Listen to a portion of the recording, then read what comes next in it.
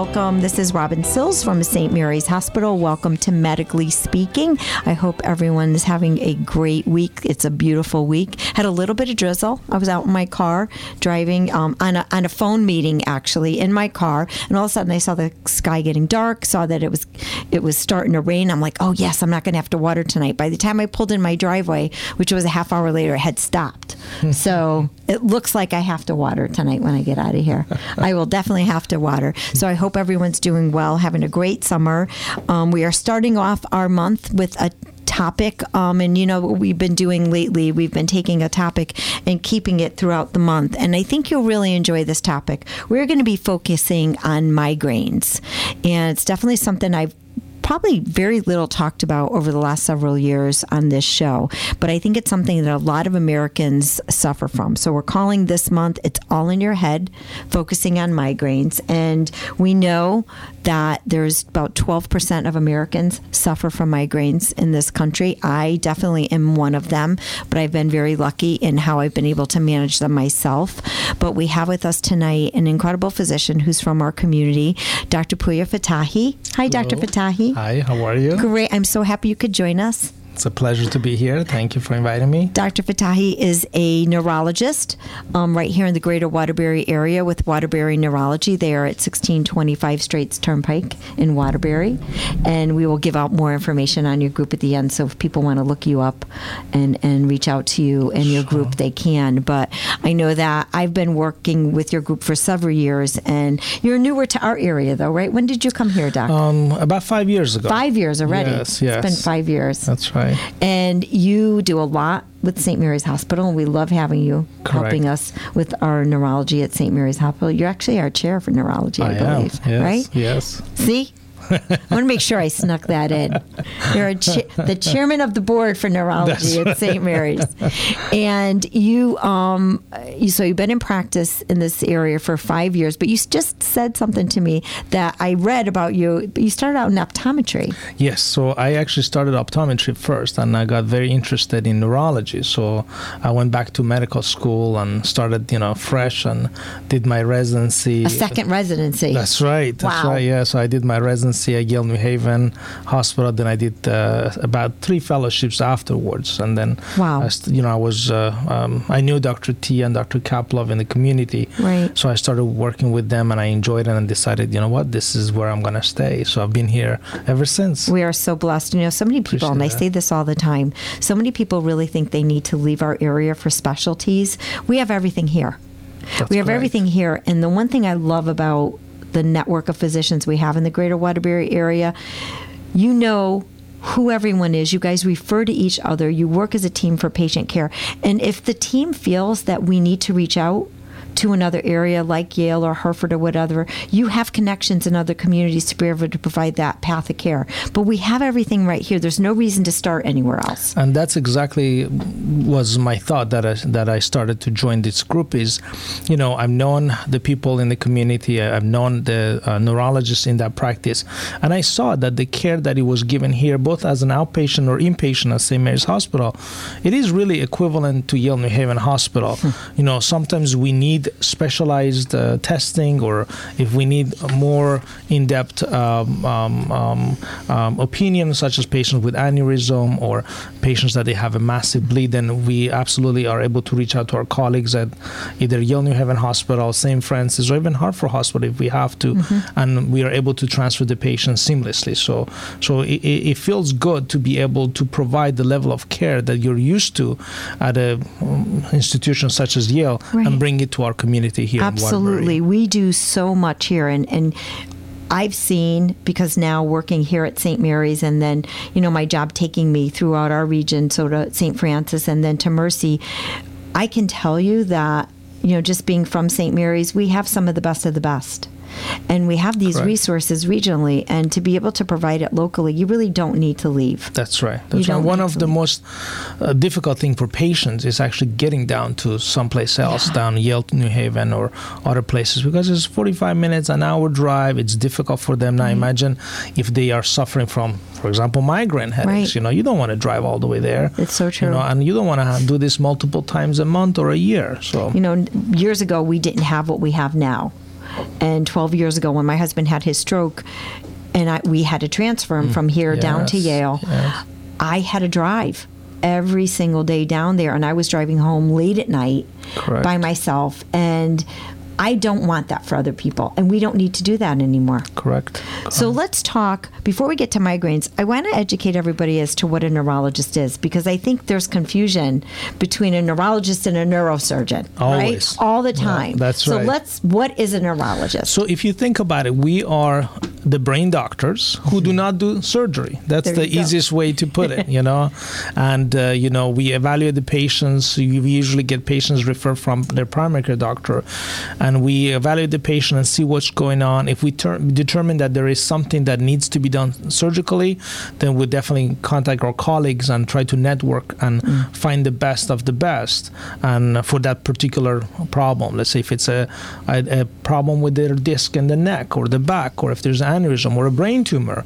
then we know which physician, which neurosurgeon is best at doing that, and we make that referral. So you're the quarterback for something like that. But they start with you first. That's right. To see what. And so what are some of the things that you treat as a neurologist? We treat a variety of different things, definitely headache and migraine. Since we're on the topic, we treat multiple sclerosis, we treat seizure, epilepsy. Stroke is definitely a big thing that we take care of. We take care of neuromuscular disorders, such as Guillain-Barré. We take care of Parkinson's disease. We take care of patients with ALS or Lou Gehrig's disease. So we actually, as a neurologist, we do a lot of different things, and that's what I love about neurology. Even though I have 3 subspecialty, and I know, for example, I'm subspecialized in neuroimmunology or multiple sclerosis. I have another subspecialty in neurophysiology and essentially treating patients with seizure. But I still like to be thought of as a general neurologist as well, because I can take care of a lot of different patients, a lot of different conditions, day in and day out, essentially. And honestly, I actually, I don't want to say I work a lot, but I enjoy what I'm doing. But you love what you do. Oh, absolutely. You love what you do. And that's why I want you here today, because you're so passionate about what you do. I think neurology is just one of those things that has never been highlighted or promoted in our area a lot. And now that we have our new MS Center, which we'll touch on quickly at the end of the night, having that here brings to light more and more what neurology is. Correct. Right? Yes. And so this topic coming our way, I thought was so important. I said, I'm going to bring Dr. Fatahi on let's focus on neurology, what it is, and talk a bit about migraines. We'll get to our topic now, migraines. So migraines, headaches, what is a migraine?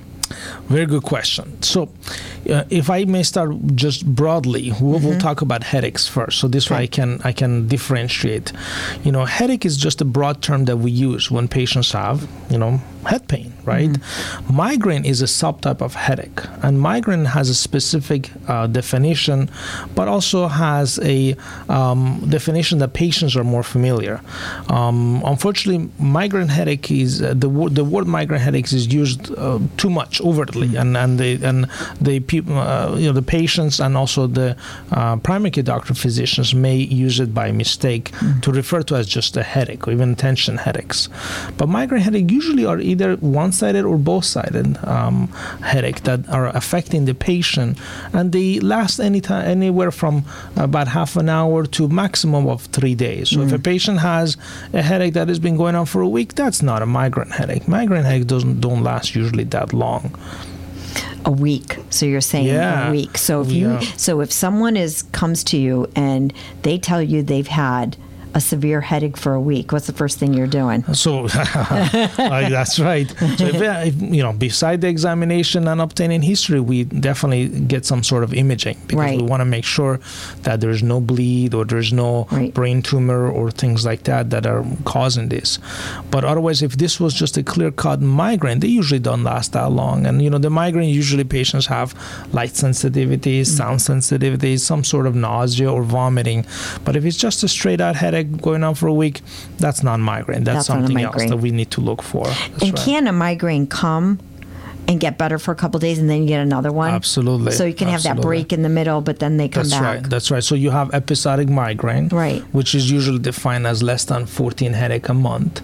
If you have more than 15 headache a month of migraine, that's usually chronic migraine headache. And, the treatment, it's can overlap between the two, and we'll definitely go over that. And talk about what the treatments are. Yeah. You had sent me an email, and one thing you said were headache types. That's right. So, we talked about the fact that you had the tension headache, and are there different types of migraines? That's right. So if we look at just the headache in general, there's two types of headache. One is primary headaches, and the other one is secondary headaches. As far as the primary headaches, migraine headache is one of them. Tension headache is one of them. Trigeminal type of headaches is another. There are other types of headaches, such as headaches associated with, let's say, when you eat ice cream, right? A patient says, I get brain freeze. Yeah, brain freeze. That's right. Or headaches associated with, for example, exercises, right? Or neck injury or trauma, or headaches associated with meningitis. So those are different types But those are not migraines. They're not migraines, correct. What are the other ones you just mentioned? You said, what's the last one you mentioned? Meningitis. No, the trans... Oh, the trigeminal. What is that? So those are the headaches that patients usually have, that it happens in one side of their head. Yeah. And they're associated with either lacrimation, so tearing, or runny nose in the same side, or puffiness of the face or the eyelid in the same side, puffiness of the conjunctiva, or redness of the eye. What causes those? So nobody knows. Just like migraine headache. We think migraine headache is maybe because of activation in protein. Maybe it's because of vasospasm inside the brain, blood vessels go into spasm. We really don't know, because some patients, for example, will have an aura with that, and some patients don't have an aura with migraine.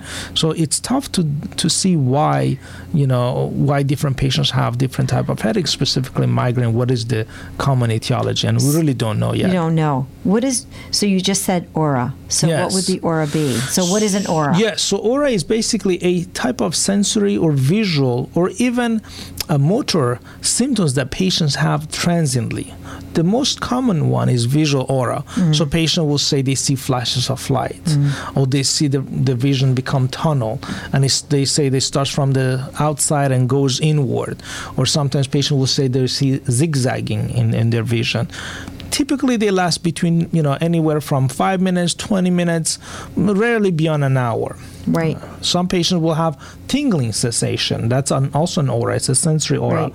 Some patients, believe it or not, actually have a weakness associated with that. There's an entity called complex migraine headaches, or even basal migraine headaches, that it looks like the patient is having a stroke. Ugh. And then the symptoms fully resolve on their own. That's scary. Oh, yeah. I actually had a patient last year that I was very worried and almost was going to give him TPA. And we're fortunate enough that we're able to get a hold of her sister, and the sister said, no, this is what happens. It happens once or twice a year. She has something called basal migraine. And, the patient couldn't answer us or couldn't say anything because she was just out of it. There was a reporter, I don't know if you had seen this, there was a reporter on a news show, and it happened to her in the middle of a newscast. That's right, a few years ago. Right, a few years ago, it was something like that, yes, Doc? Does that... Absolutely. She had started to slur her speech. Yeah. I think it was maybe the Katrina, the storm. But yes, and she got confused. She was confused, couldn't speech. That's right. And then she had to sit down. And I remember looking at that, and my first thought, oh my God, she's having a brain aneurysm rupture. Right. But no, she, thank God, she went and got a CAT scan. And it was a migraine. She resolved. Yes, it was a complex migraine. That's exactly what it looks like. That is so scary. It is. I know that if I'm getting a migraine, I can definitely sense myself getting inability to concentrate. Correct. All of a sudden, I'm like, I just can't focus. That's right. It's not, that's my aura. Like, just all of a sudden I get. That's right. I need to, I trip over my words, and I'm like, I got to pull back. And that's the best thing you could do. Just go to a quiet area, just rest, and see if it passes. Obviously, if this is the first time that this happens, definitely come and see a neurologist. But if we know this is what happens, the best thing is just try to calm yourself down, relax, go into a dark room, and take a nap. That's the best thing that you can do for yourself. And definitely take a nap. Yeah. So when we talk about a patient getting a migraine, they're going to see their physician. What would trigger their primary care to refer the patient to the neurologist?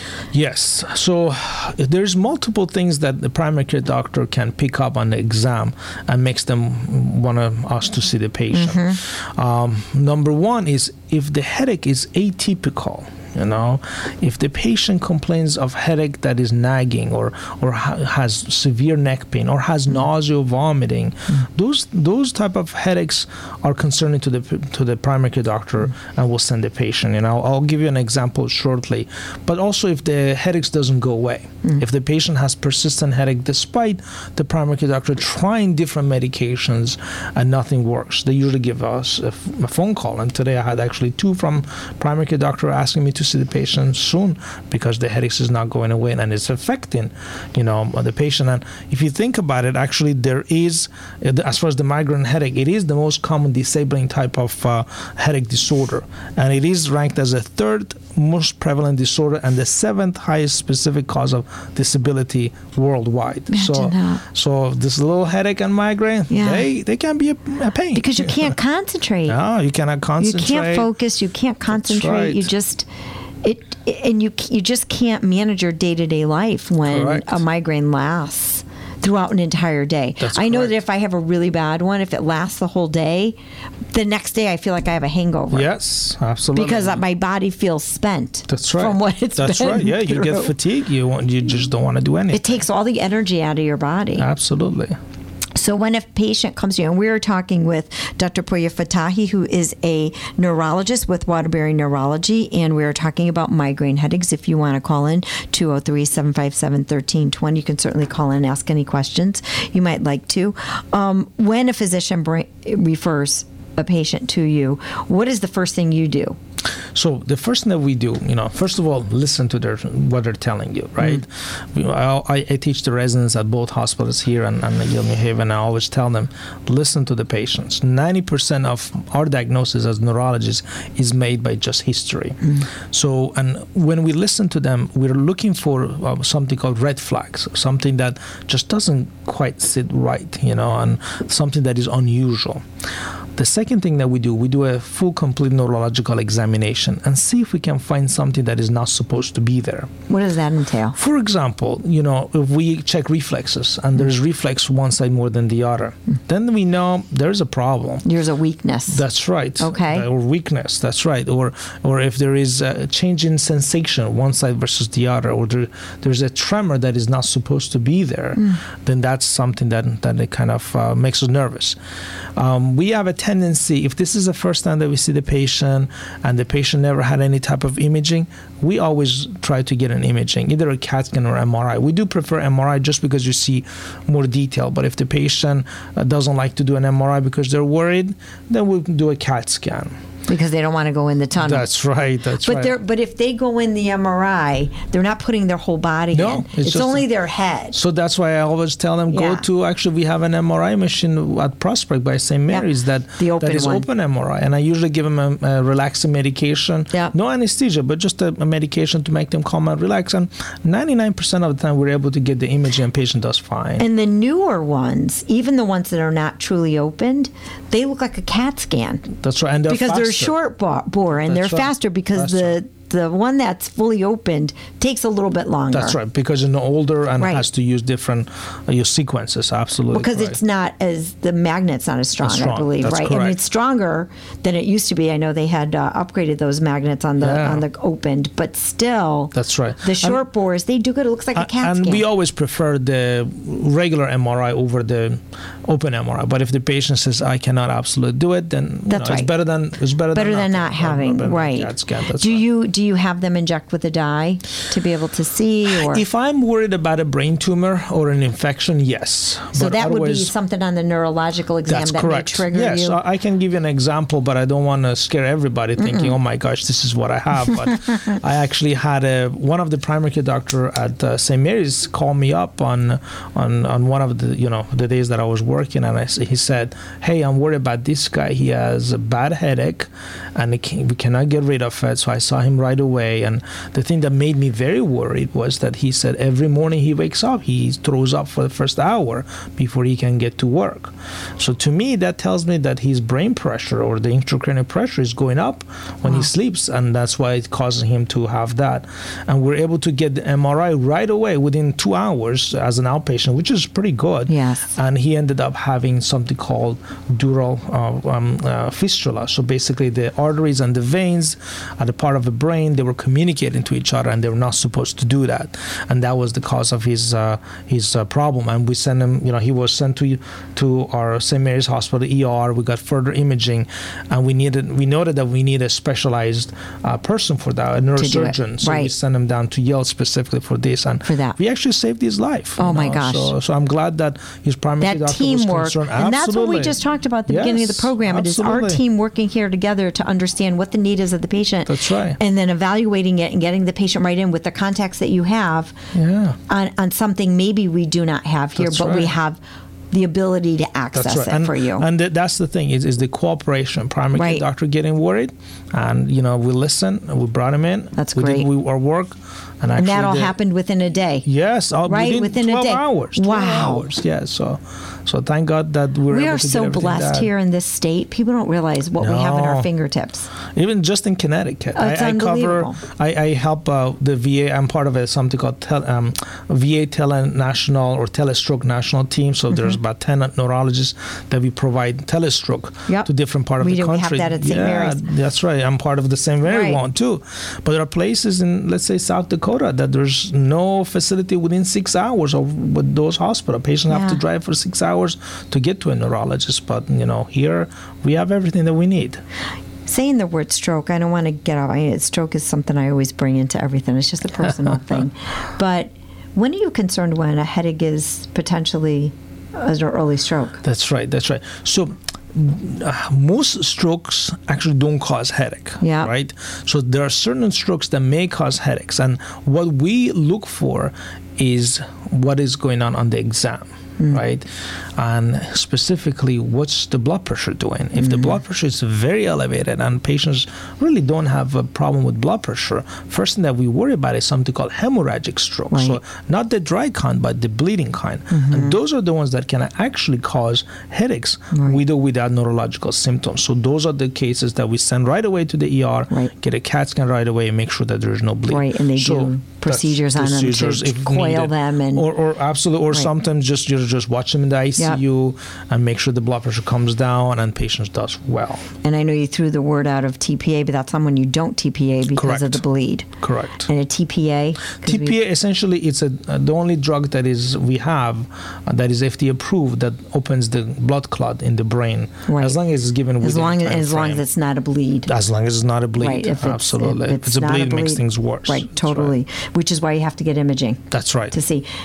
CT, you mentioned MRI versus CT, so you do sometimes prefer the MRI more. So tell me what information they both give you. So the MRI I tell patients that CAT scan is like an old black and white TV, and MRI is like a high definition, top of the shelf type of imaging. So you see a lot more detail.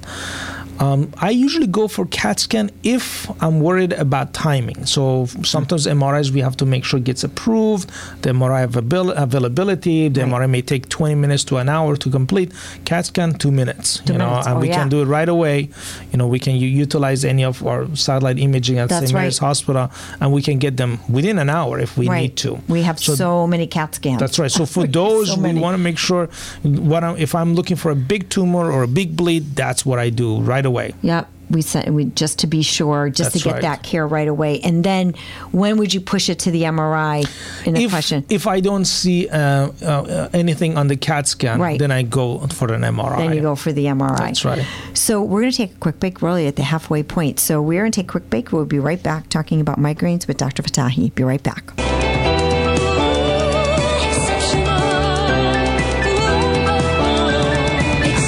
Hi, everyone. Welcome back. Johnny's got me giggling here because we were just talking about the music. I know I've said this before, but we really need to change the jingle because it's an old jingle, but we don't have a new jingle. And then Johnny said, why don't you come in and sing it?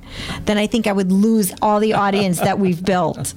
So Robin Sills from St. Mary's Hospital, welcome back to Medically Speaking. And I promise I won't sing in this next half hour because if my husband heard that I even said this, he probably already turned the volume down because he knows I sound like Lucy, so it's not a good thing.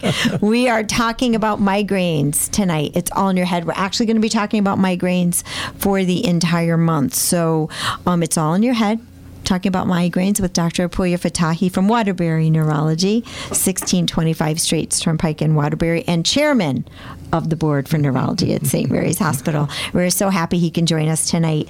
And we've been talking about the different types of migraines and different types of headaches, and there's so many types of headaches. You and I talked a bit about, you mentioned tension headaches. That's right. And I don't know if you want to talk about that now. Yeah. Let's talk about that now, and then I want to talk about some of the triggers for a migraine. Oh, yeah. Absolutely. So we make sure we put that out there. What, we say it all the time, like my husband will say, well, you got that migraine because you're tensed, you're stressed. That's right. Is that real? He's right, though. He's right. So. And then I can tell him it's him. I know that's not what you wanted to hear, but he's right. No, he is right. Oh, my God. So tension headaches usually commonly refers to headaches that are usually because of a muscle tension. That's what we usually think. There's primary cause and central cause.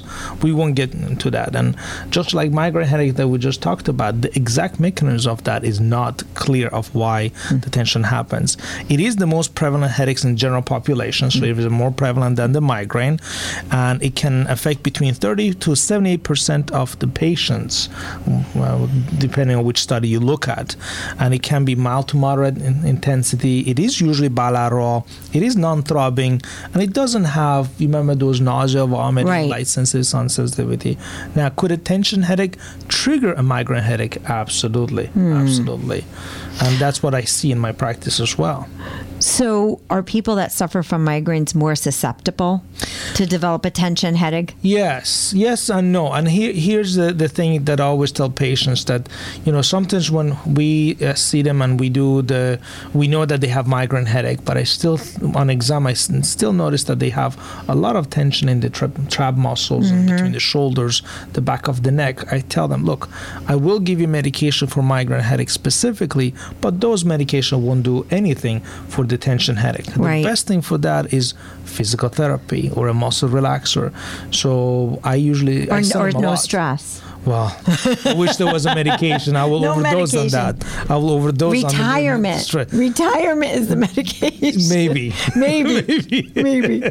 But, as part of the treatment that we do for migraine headaches is definitely look at the neck. We look at the neck. If there's a lot of muscle spasm, I actually sometimes send them to the physical therapist first. Have them work on their neck, get them as loose and relaxed as possible.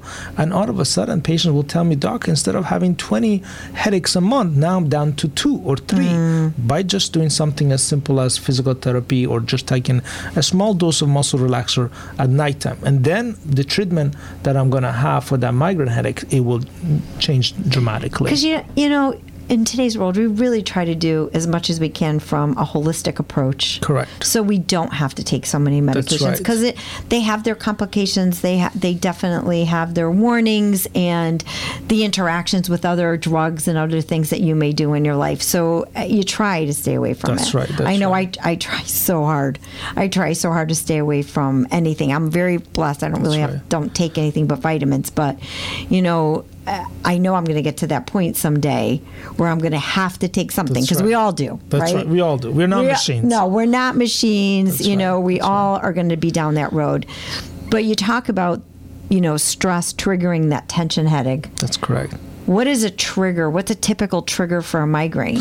So a lot of patients, believe it or not, it's just dehydration. We don't think about it, but that's one of the major triggers. We just don't drink enough. We don't drink enough. Especially this time of year. Yes. Right? Well, actually, winter is worse. And here's why. Because we're not hot. That's we're not thinking about it. That's right. But we are, losing water. I always tell patients, look, you got to drink between half a gallon to a gallon of water. So that's between a day. It's a day. So that's between 64 ounces to 128. And I tell them, look, if you drink just half a gallon, I'll be a happy guy.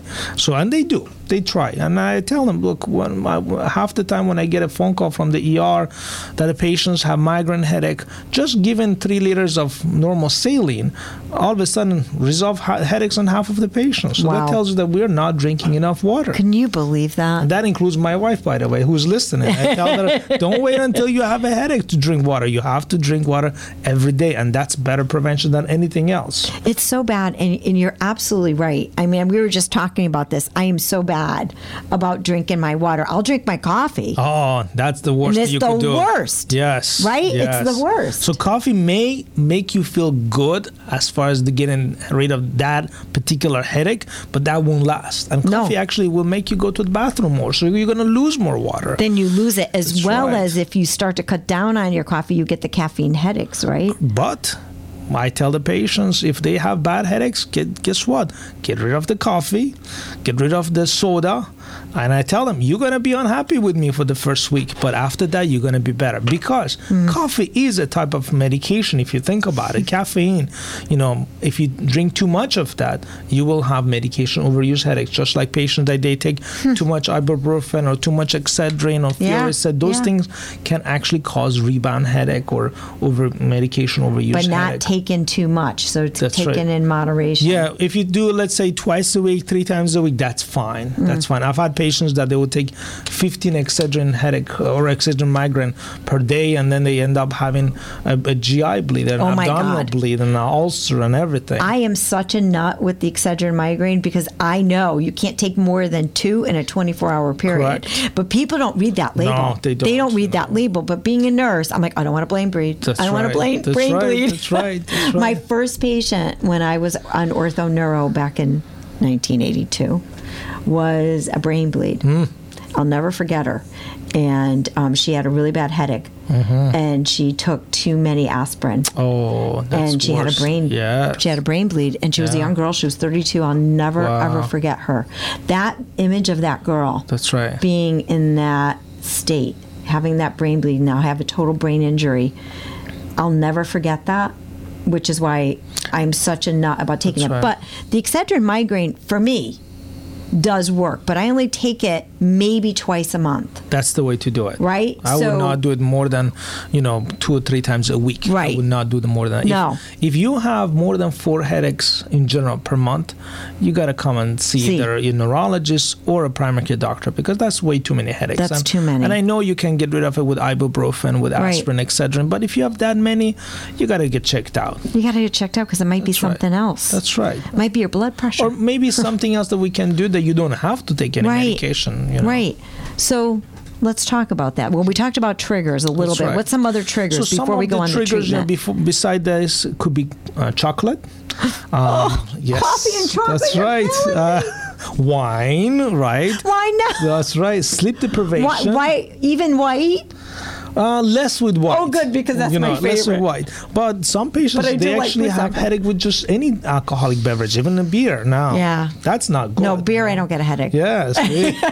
I'm a cheap date. Beer, I don't get a headache. The other triggers could be sleep deprivation, hunger, and, the different fumes. Actually, some patients with colognes. So trigger them. That's right. So if you know your triggers and you can avoid them, you avoid them. Perfect. How about heredity? I mean, do they run in families? Yes, it can. Yeah. Yes, it can. It can. There's different type of migraine headaches that can run in the family. Wow. They are about 30% to 40% at the most. There is one that is very interesting called familial hemiplegic migraine. So these are the patients that will have half of their body paralyzed during a migraine. And I've actually, so the first time that I saw that was when I was a first-year resident at Yale New Haven. Wow. And there was this little girl, I think she was like 9 years old when she had that, and I actually panicked because, oh my gosh, all of a sudden she couldn't move half of her body. Oh my God. Then I talked to the mom, and the mom said, oh yeah, this happens to me too, and it happens to her grandmother as well. So this is something called familial hemiplegic migraine. It happens about 10% of the patients will have that. Now you said children, and I read something where children do suffer from migraines. Correct. Their migraine headache could be different than what we experience. Some of them, they will have this kind of cyclic vomiting and nausea. Some patients will just have, as I said, paralysis of one side. That's a very in-depth, different topic. Yeah, so and we could talk more about that in the future, definitely. But, we started talking about over-the-counter stuff that we use just to get rid of our quote-unquote migraines. And you said, if it's more than 4 in a month, we should definitely come to the neurologist because, number one, you're going to evaluate us and give us the right course of treatment and a safe course of treatment. That's right. So let's talk about what the treatments are. That's right. So when I see a patient, first thing that I want to make sure, beside examining and doing all the imaging, is the headache coming from the neck muscles? Because if the neck muscles are tight and that's causing the headache, why take medication for that? I send them to physical therapy and they do well with that. And once they're done with physical therapy, then I know how much of the headache that they used to have before, let's say they had 20 headache a month, how much of that is true migraine headache and how much of that is tension headache, because that will help me determine what to do. If they have, let's say, less than 4 migraine headache a month, then you just use something called abortive therapy. Meaning what? Meaning you take a medication only when you have a headache. So medication like Imitrex, sumatriptan, sometimes medications such as Reglan, which is an anti-nausea medication, will work. In some cases, Excedrin may work, as long as it's not too many. Right. And if they have more than 4 headache a month, let's say 4 to 15 or more, then I usually give them something like Inderal or Propranolol, which, believe it or not, it's a blood pressure medication. But smarter people than I am notice that, wait a minute, if you use this medication at lower dose, in some patients with migraine, the migraine actually gets better. You reduce the pressure. That's right. Well, not really. No, we don't know how is it or is it just relaxation of the blood vessel? We don't know. But it does work. Another medication is called nortriptyline or amitriptyline or Elavil. These are medications that are used for depression at higher dose, but we use just low dose, and that sometimes works. Other medications such as Topamax or topiramate or Depakote, which are seizure medication at low dose, work for migraine. Now, let's say we try different medication, 3-4 different type of medication by mouth, oral, and it doesn't work. Then we move on to something called Botox injection.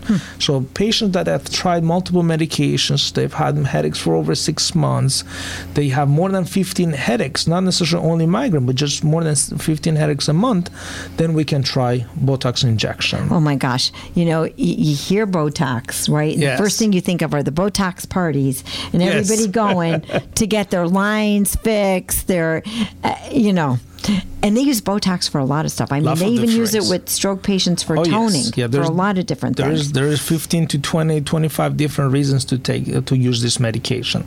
So the Botox that we use for migraine headaches is the same as Botox for cosmetic, but it's given in a different way. First of all, it's nothing experimental. It's been approved by the FDA. Right. It's been around for 60 years. It is covered by medical insurance because we're not doing for cosmetic reason. Right. We're doing for a medical reason. And it's given in different sites, the back of the head, the front, all the way around. And it may sound horrible, but it actually takes me like 2 minutes to do it. It takes me longer to draw the medication than to actually give it to the patient. And I have to say, it does work. What does it do? So one thing that we know it does, it relaxes those muscles that are affected. So maybe that's how it works.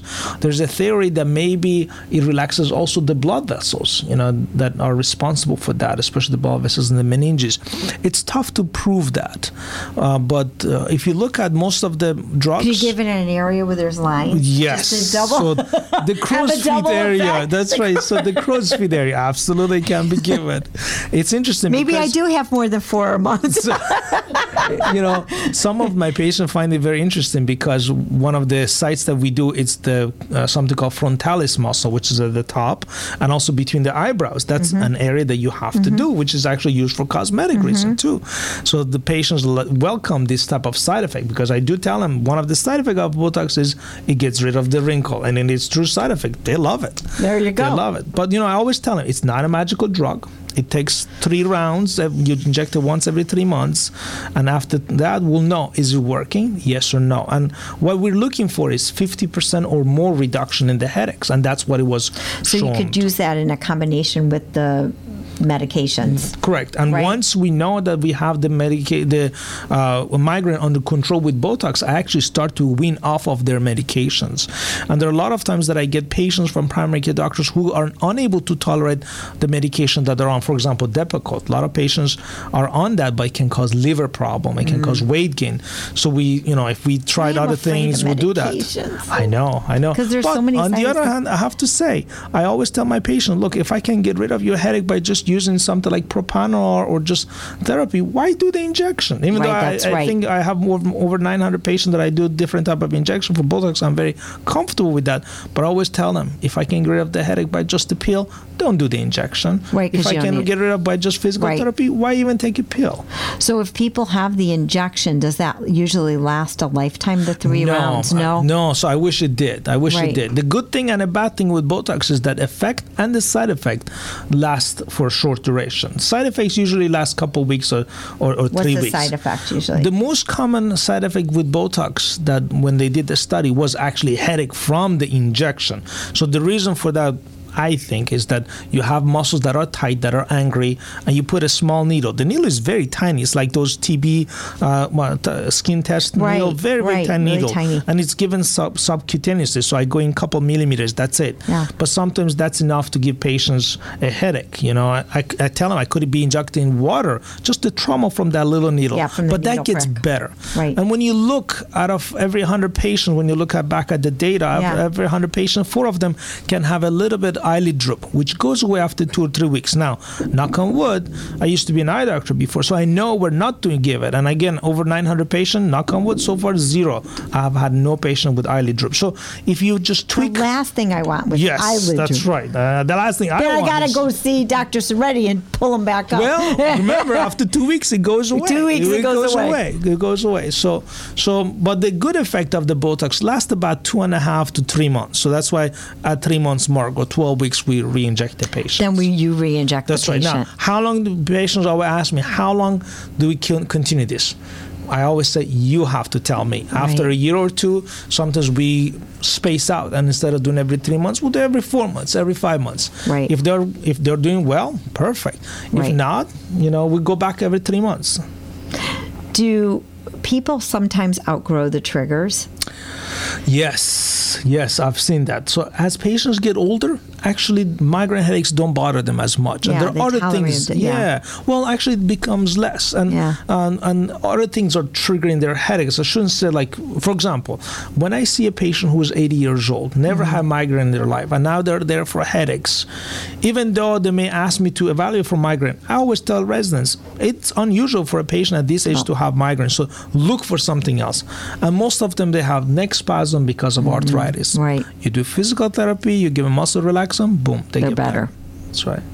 They're better. It's funny because as nurses, we're so triggered to look for those warning signs, right? You're looking for warning signs. Is it a stroke? Is it a bleed? Is it a, but then I was in ortho too, and there were a lot of patients with issues with their necks, with discs in their neck, and they had migraines. They suffered from migraines. That's right. And physical therapy does work. Yes, absolutely. It definitely does work. But that's where, too, you work with a neurosurgeon.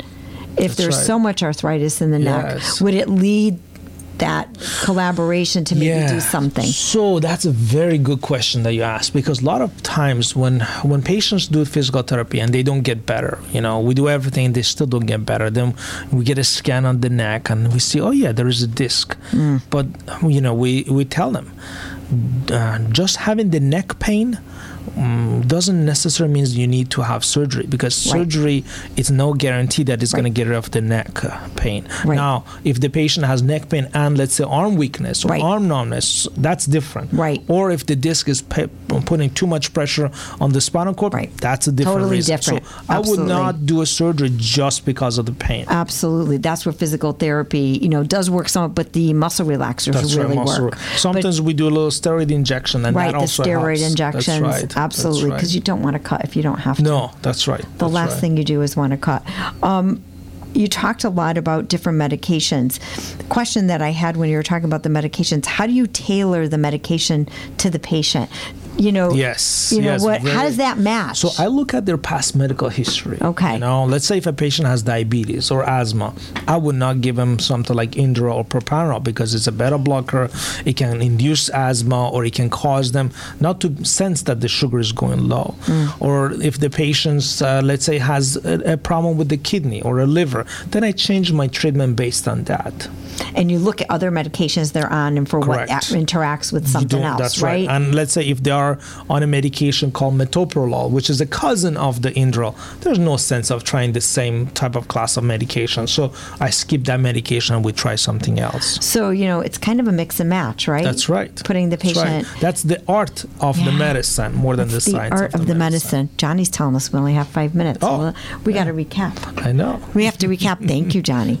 So let's go back a little bit. So patients come to you, they're referred by their physician, and what is the trigger usually for them, the doctor send when he's tried things with them? That's right. That's right. He's tried things don't get better, or there is some abnormality on their presentation. Those are some of the triggers that will make patients come to see us. And you do a full evaluation, and then with imaging plus the history, Correct. You decide a course of treatment for the patient. So if we have to leave our patients with anything, when should they be concerned? If they have headaches that are happening very frequently, right? If they have headaches that are associated with, let's say, numbness, pins and needles, change in vision, anything that is out of the norm. Because you can ask patients, anybody walking outside, they will tell you they have headaches here and there. Those are okay. Right. But if the headaches is unusual or atypical, then they need to come and see us. And the headaches making your quality of life unmanageable. Correct. Right. Remember, it's one of the most disabling things that people can have in the United States and throughout the world. Like I said to you, I know when mine is coming, if I'm going to have one, and sometimes I'll go months and I won't have one. Then all of a sudden, something will trigger it. If I've not had enough water. That's right. Right? So hydration. Very important. If we leave with any tip today, it's hydration. I actually type in front of the patient loudly. I say, increase water intake to 1 gallon or half a gallon. And that is a non-chemical, easy thing to do. cheap way. Your kidneys will love you for that. Your kidneys, you will lose weight. That's right. You will feel full. That's right. Right? That's right. Do you see, and you said exercise induced. I know we only have a couple of minutes, but you said exercise induced. Yes. So what is that? Those are for people who do squatting, or they do heavy lifting, or let's say if they fall down, or they do wrestling. Those are the things that you have to watch for. For a migraine headache. That's right. Because most of them, they essentially impact the neck, which can in turn cause headaches. Oh my God. So we were talking today with Dr. Pouya Fatahi, a neurologist at Waterbury Neurology, and that's at 1625 Straits Turnpike. I want to make sure I give you their website. It's waterburyneurology.com, and the phone number. What's your phone, Doc? 203. You got it? Yeah, 203-758-8995. Correct. When I see that come across my phone, I usually know it's Bridget, one of your girls calling me. I wanted to make sure everybody had your information. And you can go on the website. Again, it's waterburyneurology.com. And they have their homepage plus a list of the providers, the services. And you also have a patient portal, too, for your patients that see you in the office. They can get into the records and see things. A lot of places have that now. And again, you are one of our partners within the St. Mary's new MS Center. Correct. So excited to have you sending patients there. Absolutely. Beautiful center. Beautiful. All in one. That's right. Treatment, infusion, physical therapy, everything. Occupational therapy. Absolutely. I encourage anyone out there, if you want to come and see our brand new MS Center, please feel free to call St. Mary's Hospital, and we will definitely provide a tour. So if you have someone out there that would like to see our new MS Center. So, Doc, again, thank you so much. Pleasure. For joining us today. And your wife is a new dentist that's been approved. Her name? That's right, Dr. Rose Desfoulian, Dezfoolin. She's at Chase Parkway Dental. She's at Chase Parkway Dental, and she's going to be joining us at some of our Spirit of Women programs. So if you're looking for a really good female dentist. She's phenomenal. And I don't say that just because she's my wife. She has a good touch. She just got privileging at St. Mary's, so we're so happy to have her part of our medical staff. So congratulations. Thank you very much. And we will invite her, and everyone out there can meet with her in the future. Absolutely. Thank you. So I want to thank everyone for joining us tonight. This is Robin Sills from St. Mary's Hospital. We will be doing another show this Friday at 9:30. We will be talking with someone from our St. Francis Hospital from the Integrative Department of Wellness there. They do a lot of different integrative holistic things, and we're talking a little bit about migraines. So we'll have someone talking about integrative medicine and migraines, and I'll get my backup here from Dr. Fatahi, and he'll tell me what questions to ask. So hopefully you can join us at 9:30 this Friday morning, Friday the 13th. I want everyone to have a wonderful rest of the week, and I will be back on Friday at 9:30. Have a great one.